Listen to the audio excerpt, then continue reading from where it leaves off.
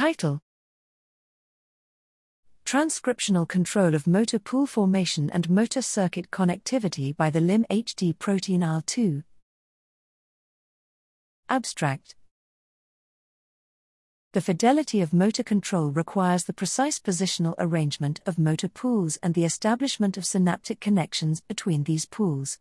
In the developing spinal cord, motor nerves project to specific target muscles and receive proprioceptive input from the muscles via the sensory motor circuit.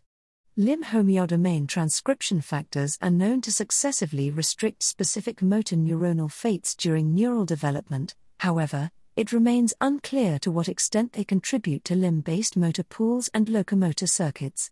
Here, we showed in mice that deletion of Isl2 resulted in scattered motor pools, primarily in the median motor column and lateral LMC, LMCL, populations, and lacked P3 expression in the hindlimb motor pools, accompanied by reduced terminal axon branching and disorganized neuromuscular junctions.